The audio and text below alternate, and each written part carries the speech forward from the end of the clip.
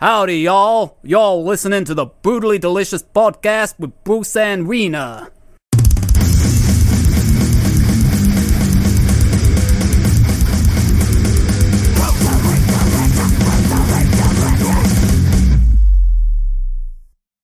We're talking to Joanna Angel, who is an icon in the alt porn movement and has now released a book that allows you to sort of choose your own sexual fantasy as the story progresses, which is absolutely freaking amazing and cool. So congratulations on that. Could you maybe tell us, Thank you. Could you maybe tell us a little bit more about that project? So, Club 42 is the name of my book. This is my second novel. It is fiction. So yeah, it is a choose your own adventure erotic fiction. And this book happens to be about a girl that works at a strip club. And it's like her first day. It opens up when she first starts stripping. So you kind of follow her into the world of exotic dancing. The book takes place in New York. So like the city of New York, it's a very fast-paced, fast-moving book. And yeah, every different path and adventure of the book focuses on a different character in the strip club, all like through the eyes of the same protagonist, So she gets into different sexual experiences and different things happen to her in different paths. And there's even some dead ends where she gets fired and it's a game over.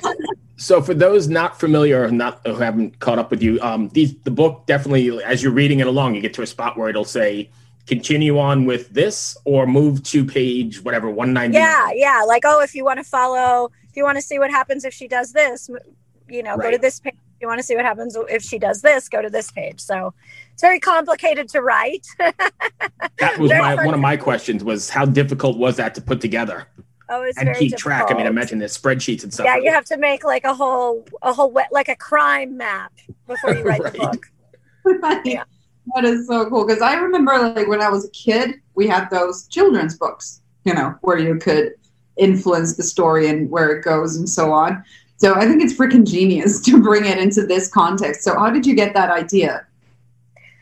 Well, I got to give credit to my publishing company because it was kind of their idea or their suggestion, for something unique and fun. I guess it was a market they wanted to tap into, and I accepted the challenge. I was a little bit confused at first. I was like, really? Are you sure? You sure this is a good idea? And yeah, so I got to give them the credit for it. But I attacked it. And I think, from my first book to my second book, they're both, choose your own adventure. Because the first one did pretty well, so they wanted me to do another one. This one's got so many more adventures, so many more paths. I definitely played with the format a lot more in this one than I did with the first one. So I think I understand it better now. How long does it take to write something like this or put something like this together? Because you're busy as well doing a million other things, right? I am. So it's hard, man. I mean, I think they gave me a year to do it, but I did it in about 4 or 5 months. But it's a 4 or 5 months where I really crunched. I definitely, for a good 4 months, I probably sat at my computer and wrote for a good 12 hours a day, really? like 3 or 4 days a week at least, whatever days I could. So I would kind of schedule it. All right, it was difficult. It's, and I'd be writing and then I'd take a break to go work on pre-production for a movie or something. And then I'd go back to writing. I mean, I guess the good thing about writing is you could kind of squeeze in time to do it anywhere. I'd be sitting at the DMV and have a document on my phone. And I'd be I'm going to write a paragraph now. But a good 4 or 5 months is solid. I'm pretty much, my brain is focused on it all the time, even if I'm doing something else. And I am fortunate. Yeah. I try to start it a year early when I first gets assigned, but who does that, Right. Yeah. No one actually does that. You're right. No one does. So how much of yourself did you infuse into the protagonist? There's a lot of myself. I did dedicate the book to my sister. I think the main character is like a combination of me and my sister. But definitely a lot of the memories that I had when I was in my early 20s and I first started stripping back then, in my first night, and just like all the experiences of when you're brand new to this, the sex industry. A lot of those feelings I put into this character, I just kind of changed. I didn't want her to be, it is fiction. I didn't want her to be exactly me. So there's definitely a lot of things about this character that's nothing like me at all. But then there's a lot of like emotions and feelings and experiences that, are based off of things that I went through. Well, that's what they say though, isn't it? Write what you know. Yeah. You got to write what you know. And it makes sense. Yeah. So do you see like, your entire career in the sex industry sort of being the what's the fucking word in English? I'm sorry, I'm Finnish, so this is my second language. So. I've been to Finland before and I love it there. Really? I figured you were, yeah. All the women in Finland are so beautiful and you look like one of them. They all look like hot vampires. That's what I said when I was there. I was like, everyone here looks like such a sexy vampire. It's crazy. It's lack of sun, I bet. Like, we're all, pale ghosts. And trust me, there's a ghost of some guy under all this makeup. So yeah, right. Honestly, I look nothing like this if I take all this off. Everything's white, eyebrows, like color of nothing. And so on. But anyway, thank you very much. That was a nice thing to say. But yeah, I was like thinking whether your career is sort of like your source of not just inspiration, but also the material that you put into the adventures. Yeah. And like, look, I think there's a lot of information about stripping, about porn, about, a lot of things inside of sex work that's just so far off from what it's really like. So I wanted this to feel a lot closer. Granted, it is still fiction. There's things, I did in the book that like, wouldn't, or they're fictionalized. It's like a cartoony version of things, but I wanted the real, I wanted to capture just elements of what it's really like to go through these experiences. I think a lot of people think of like sex work like there's just so many extremes, and I think like you're either super empowered or you're super traumatized. A lot of people don't think of what it's like just to go through a regular day, and I tried to really capture that. Like, here's what happens when this is your job. Oops. Yeah, that's a really good point. That's really interesting what you said about the extremes, that it's hard to see the in the middle. And that's kind work, of, that you go to work, you do this as a job. It's not work. And and how do you interact with your friends, and how do you have a social life, and how do you have a boyfriend, and how do you feel at the end of the day, and what do you do after work, and like, things like that. I try to really capture in there because those are all things I can, relate to. And I think just a lot of people don't understand like that we lead, normal lives and have the same problems as everyone else, outside of work. And strip clubs are particularly interesting because it's like half the room is in the sex industry and the other half isn't. There's not many places you find that. Like in porn, everyone on set is in porn, you don't have like outsiders interacting with people like that, and most people in the porn industry, after a while, like your whole life becomes in the porn industry. You have friends in the porn industry and you're going to like events and stuff like that. And even though you have a life outside of work, it's just like you have other people in your circle you can talk to when shit happens. But I feel like strippers, it's like most of them, they go to work and then they go home to a completely separate life. Nobody they're going home to is also in that industry, like for the most part, you know what I mean? So it's kind of this bizarre sector of the sex industry. So they kind of have to turn off their day job. Yeah. Which I think makes it really interesting, you know? Yeah, where you kind of like, you have to choose that you're sort of living a double life, you know? Yeah. Yeah. I would think that this is also like a very good way to sort of bring the human side, like, you know, because it's so easy to dehumanize sex workers, like girls, of course, you know, and I'm like, this is a quote from Mr. Bungle album, wasn't intended to be offensive or anything like that, but like, you know, that it's easy to see the girls on the screen as not really human, you know, that they become objects, like, you know, something to just direct thoughts and actions that society deems vulgar or somehow undesirable. So, you know, it comes then with stigma, and I'm sure I don't need to be telling you this, but like you writing a book like this that brings the everyday life closer, I would think could help like remove that stigma a little bit and like raise that, at least plant that seed into that person's head. Of course, then it comes the question of like, who's going to read it? Probably not the people who really would need to read it, you know? Right, yeah, exactly. Effect. But well, you never know. Yeah, I guess we'll see who reads it. I mean, I think a lot of housewives read erotica. Oh, yeah, probably. And this is really cool because most stuff I do appeals mostly to men. I mean, I try to always keep my women in mind, and I probably have more female fans than a lot of other people do. Like I do, you know, I do know I have a lot of female subscribers to my website and stuff like that, but the majority is men. You know, I look at my Instagram, you know, fan base, and it's like 93% men, and I bet like the other 7% is like my friends in porn that are women.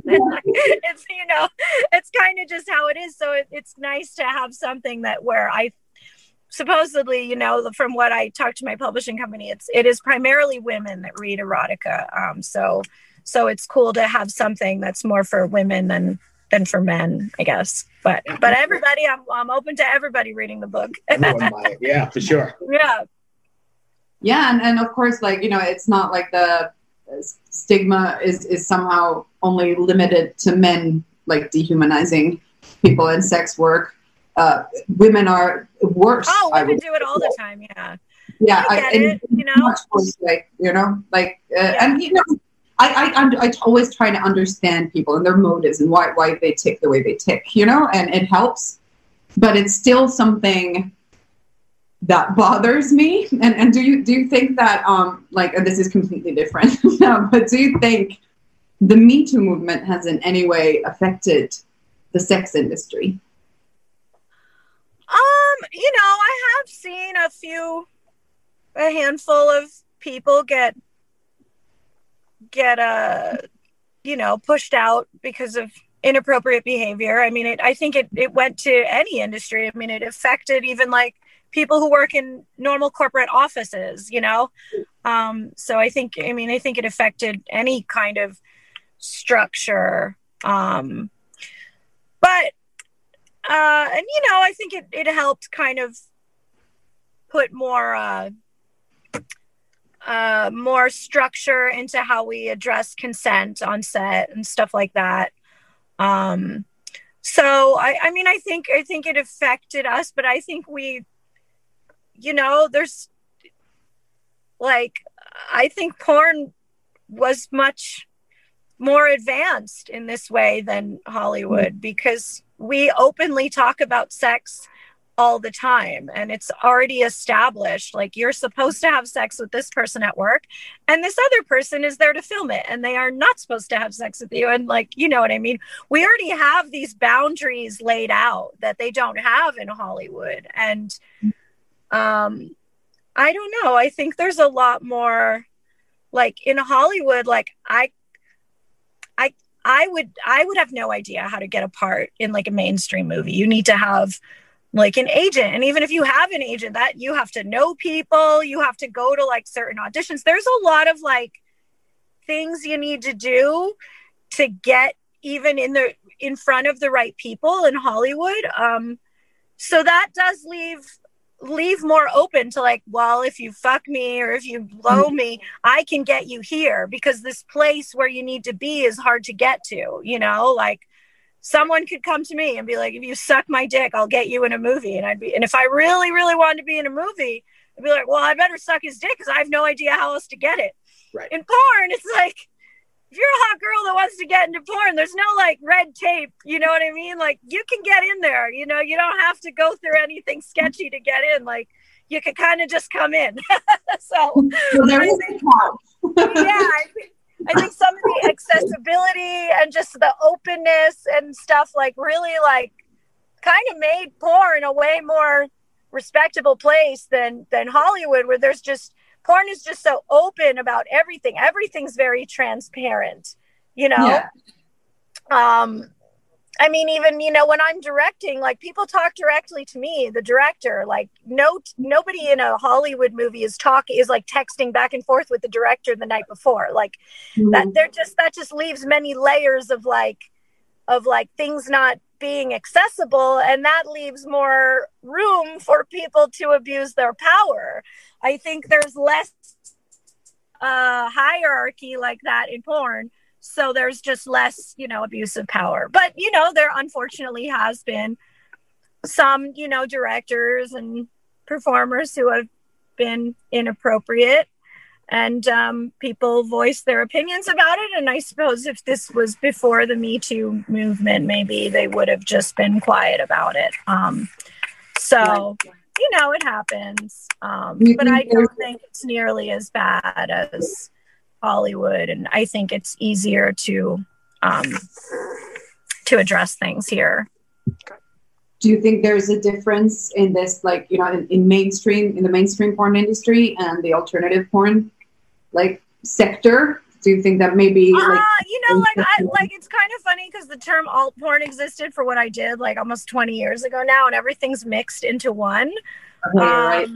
So I don't really, you know, I guess I am in mainstream porn now, and that's where I've been for quite some time. So, you know, but I guess what you could compare it to is the more amateur stuff. But the more amateur stuff, yeah, I mean, it gets tricky because the more amateur stuff, it's friends doing stuff with each other.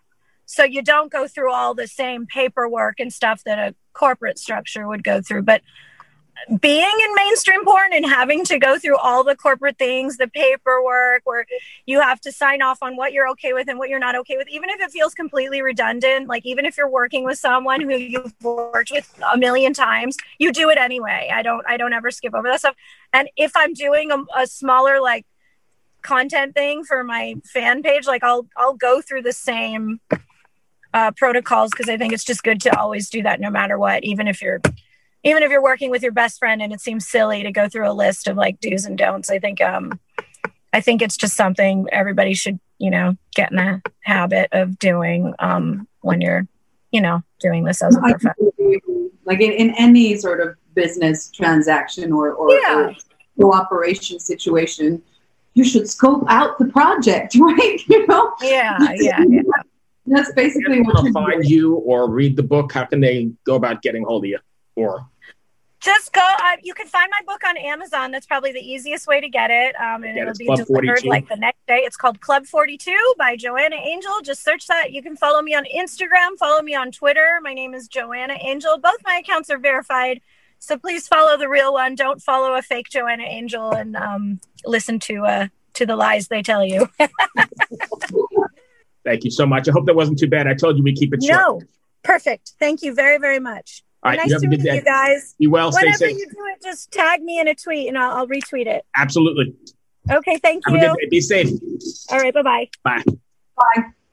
The number you have reached is 100.7 WMMS. It wasn't just a radio station, it was a lifestyle. Cleveland is a rock and roll city for sure.